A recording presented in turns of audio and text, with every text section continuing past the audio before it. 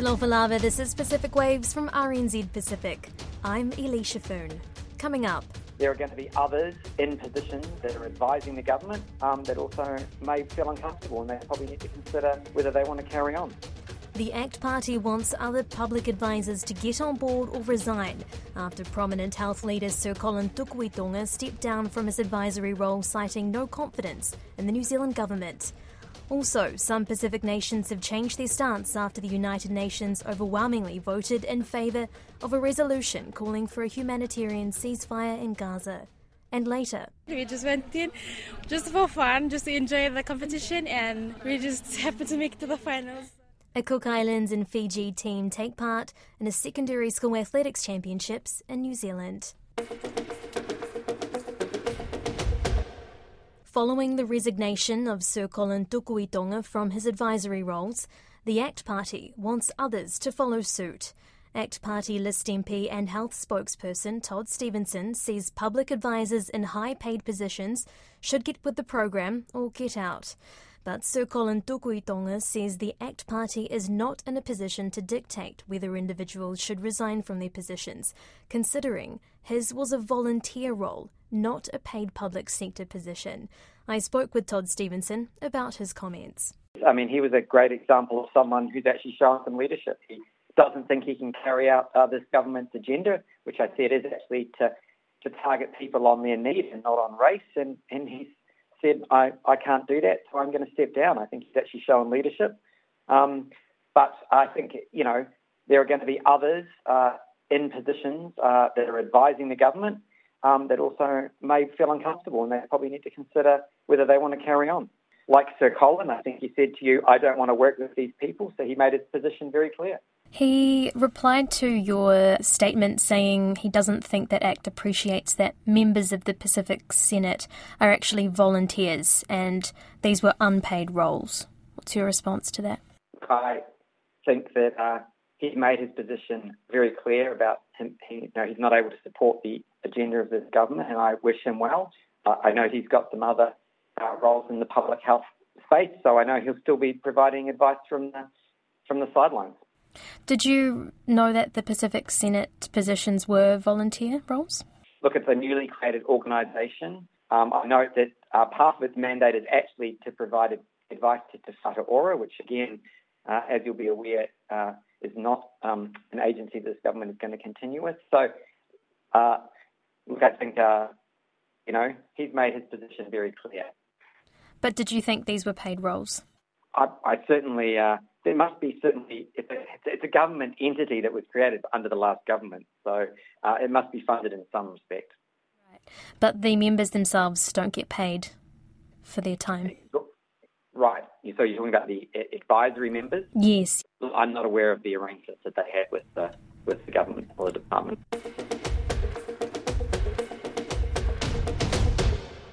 Some Pacific nations have changed their stance after the United Nations overwhelmingly voted in favour of a resolution calling for a humanitarian ceasefire in war-torn Gaza.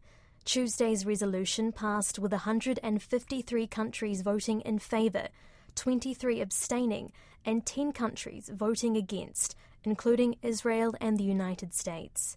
Papua New Guinea and Nauru maintains a no vote, but Fiji and Australia have changed position and voted yes, alongside Samoa and New Zealand. Palau, Tonga and Marshall Islands abstained from voting. While the resolution is non-binding, it serves as an indicator of global opinion.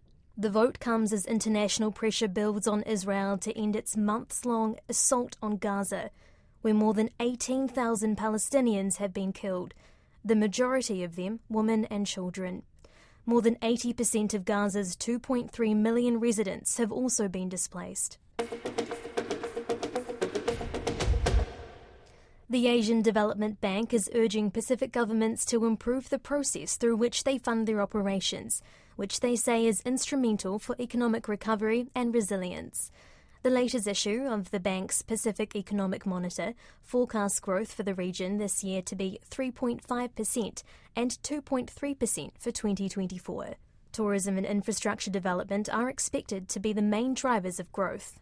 Koroi Hawkins spoke with lead author of the report, Tukuitonga, and began by asking her to explain the key recommendation called domestic resource mobilisation. Well, domestic resource mobilization is the process through which governments raise resources to fund their operations. So that would include, of course, providing infrastructure and delivering public services to the population. So it is quite important in that public services are necessary to ensure healthcare, education for its people, to help develop the workforce, invest in human capital, and then infrastructure, of course, facilitates connectivity and access to markets, to business opportunities and such. So that basically is how the theme of this issue feeds into the bigger growth picture in the Pacific. Have there been much change in the outlook for the region? A tiny bit, I suppose. We adjusted our forecasts. We review them quarterly. So our latest forecast is growth would be 3.5% this year. That's, I think, up from 3.3% in our last official forecast. And then it's 2.9% next year. It's just a slight revision from the previous forecast. But we're still expecting positive growth, so recovery to continue in the Pacific.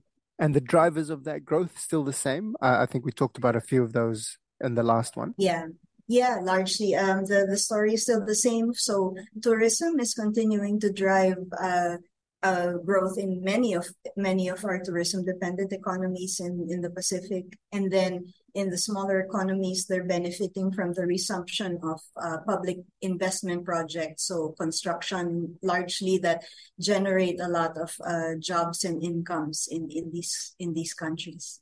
How much of an impact we're talking about shocks in terms of impacts from the global conflicts that we're seeing with Israel, Gaza, obviously Ukraine we've talked about previously, but I think the Israel Gaza conflict hadn't actually started last time. So new. What's that impact been? The impact we're expecting it to largely be, through, I guess, commodity prices, similar to the effects of the Russian invasion of the Ukraine. We're monitoring the situation, of course, particularly for oil prices, because given that this Gaza situation is somewhere in the Middle East as well, it could affect availability, could affect supply, on top of course, other movements in supply dynamics of the global oil market. So, I think besides fuel, we'll have to see it, given that, of course,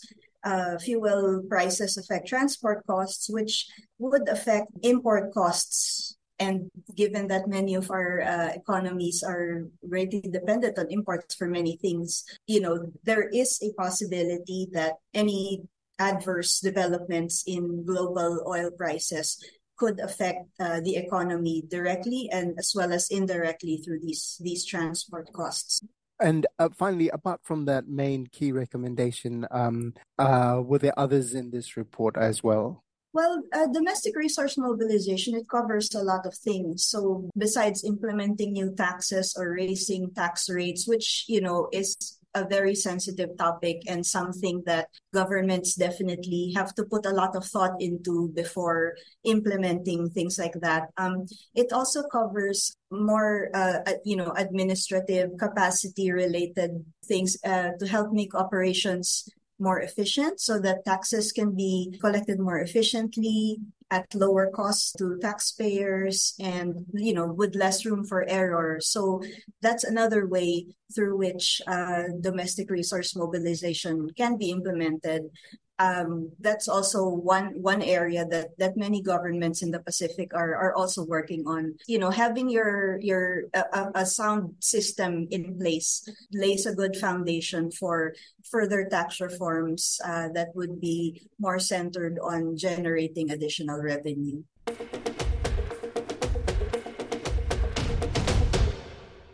The Cook Islands and Fiji team were part of the mix at the New Zealand Secondary School Athletics Championships in Christchurch on Sunday. It marked the 50th anniversary for the competition and brought in over 1,000 athletes from 200 schools. Caleb Fotheringham went down to the event and spoke with the Fiji group. It was 10 degrees, raining and windy on Sunday at Christchurch's Ngā Puna Sports Hub, a very different environment to what athletes from Laudala Athletics Club in Suva are used to.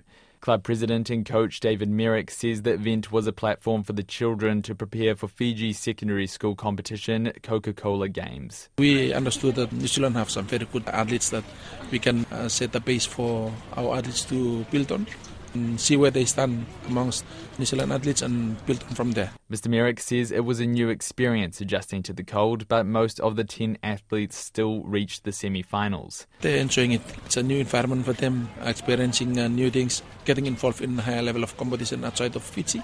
So far, it's quite a big learning experience for them. The club secured a visiting gold medal in junior javelin and bronze in the 4x100 senior girls relay race. Prior to the finals, one of the runners, Cloudy David, says the team had been improving in the lead-up to the competition. That was unexpected. We just went in just for fun, just to enjoy the competition, and we just happened to make it to the finals, so that's something for us. New Zealand Secondary Schools Athletics Association President Tony Rogers says the event has a history of including international teams. It's all-inclusive for those visitors from overseas, and particularly around the Pacific. We often get quite a few athletes coming from the Cook Islands or from Fiji in years gone by, but I think this is the first time we've had those visitors since pre-COVID. Mr. Rogers says overseas participants are always welcome. Young athletes always enjoy the opportunity to compete against people from other countries, that's for sure. The event also meant the Fiji team had a chance to experience Christchurch. For many, it was their first time out of the country. The girls and the 4x100 team can recall a few of their favourite downtime activities. Shopping and going to the beach. The food. The park. Arcades. Coach Merrick said everyone has enjoyed their time and he's already looking ahead to the next championship. That's Pacific Waves for today. Don't forget you can also head over to rnzi.com/programs to listen back. From myself and the RNZ Pacific team, tō whā soifua.